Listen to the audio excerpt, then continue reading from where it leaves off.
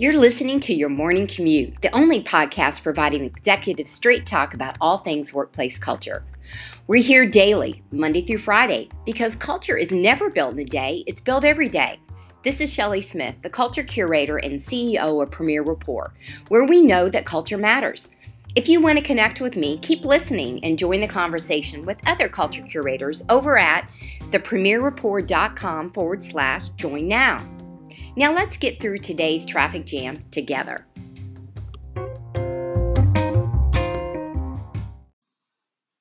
Today on the Morning Commute, let's talk about a couple things around furlough and communication to your employees. So a couple of questions I've gotten recently that I wanted to tap into for everybody is, one thing is, how should the employer stay in touch with the employees during an extended furlough? And, the bottom line here is these employees, when you put them on furlough versus a layoff, your intention of bringing them back, you definitely need to keep in touch with them and invite, those employees to even, on their own, if they want to, invite them to connect, virtually still. So again, totally on a volunteer basis, but this is a way to continue to reach out to them and for them to still stay connected with people who are still working and feel a part of the team. Again, make sure that it's totally volunteer basis, because if not, that's considered work. But that allows them and you to continue to support what your company culture is and making sure that they remain engaged during the furlough process. The other thing around that is, even though, the pandemic has really been, and I even hate to use the word unprecedented. I even stumbled using it because I've said it so many times. But even because the focus has been about the exchange of the health information itself between yourself as the employer and the employees, you also have to remember that there are still strict HIPAA guidelines. So make sure that you're leaning into those experts around you to ensure that you're not causing any sort of a conflict or doing anything on a conference call or with a group, for example.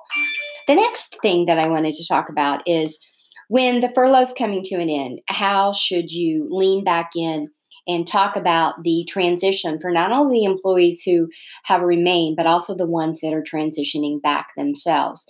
So as a whole, make sure that leadership, every department, every division, every team, every location has a designated person who everybody is in agreement in how they're articulating what the objectives are, including the communication cadence itself about how you're going to bring back, when you're going to bring back, and what that transition is going to look like.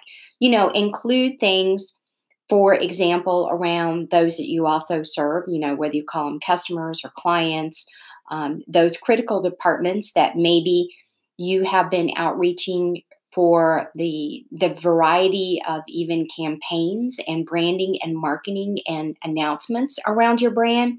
Make sure you're bringing them in. Make sure you're talking through and sharing those high-level objectives, which each of the supervisors and the direct reports and everybody who's making the staffing decisions of when to bring back, how to bring back, staging to bring back, and kind of the reasons behind calling people back. So everybody is on the same page. And then if everybody's not called back at the same time, that you're also communicating to those who are possibly inside of another phase. The other thing is to make sure that you still have a sense of urgency around the safety and the wellness. Make sure you're defining what social distancing is, and maybe some of the other protocols that are new that you brought in the company, or ones that you've had that you're bringing back and reinstitutionalizing. Making sure that you are practicing them, and that everybody is being very consistent, ensuring that if there's training that's required around the new protocols, that you're making sure that you're documenting those, as well as providing guidelines around how to do it, again, when to do it, who's involved, and the frequency. And then when you talk about, again, the employees that are coming back, and some of them raise their hand and say that they're not safe, then you need to be, again, very transparent, have communications, what will work, what will not work. Maybe that there is a delay in the comeback, or there's a shift, or there's a flex in it, or maybe they get moved into a different type of callback date. Even to the point, if they decide that they're not comfortable and everyone else is back, that it goes back to maybe reapplying for a different position in a different way. So those are a couple things today. The big thing I want you to do is anything that's around employee law, litigation, specifics around all of the new policies with COVID-19. Please make sure that you are leaning into those experts. I definitely have resources that I lean into.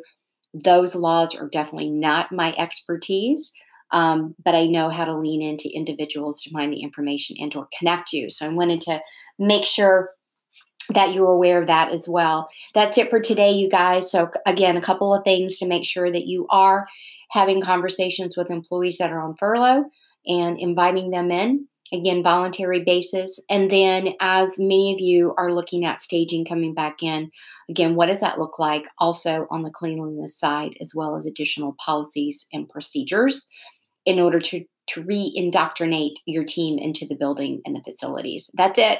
Have a great day. Be safe out there.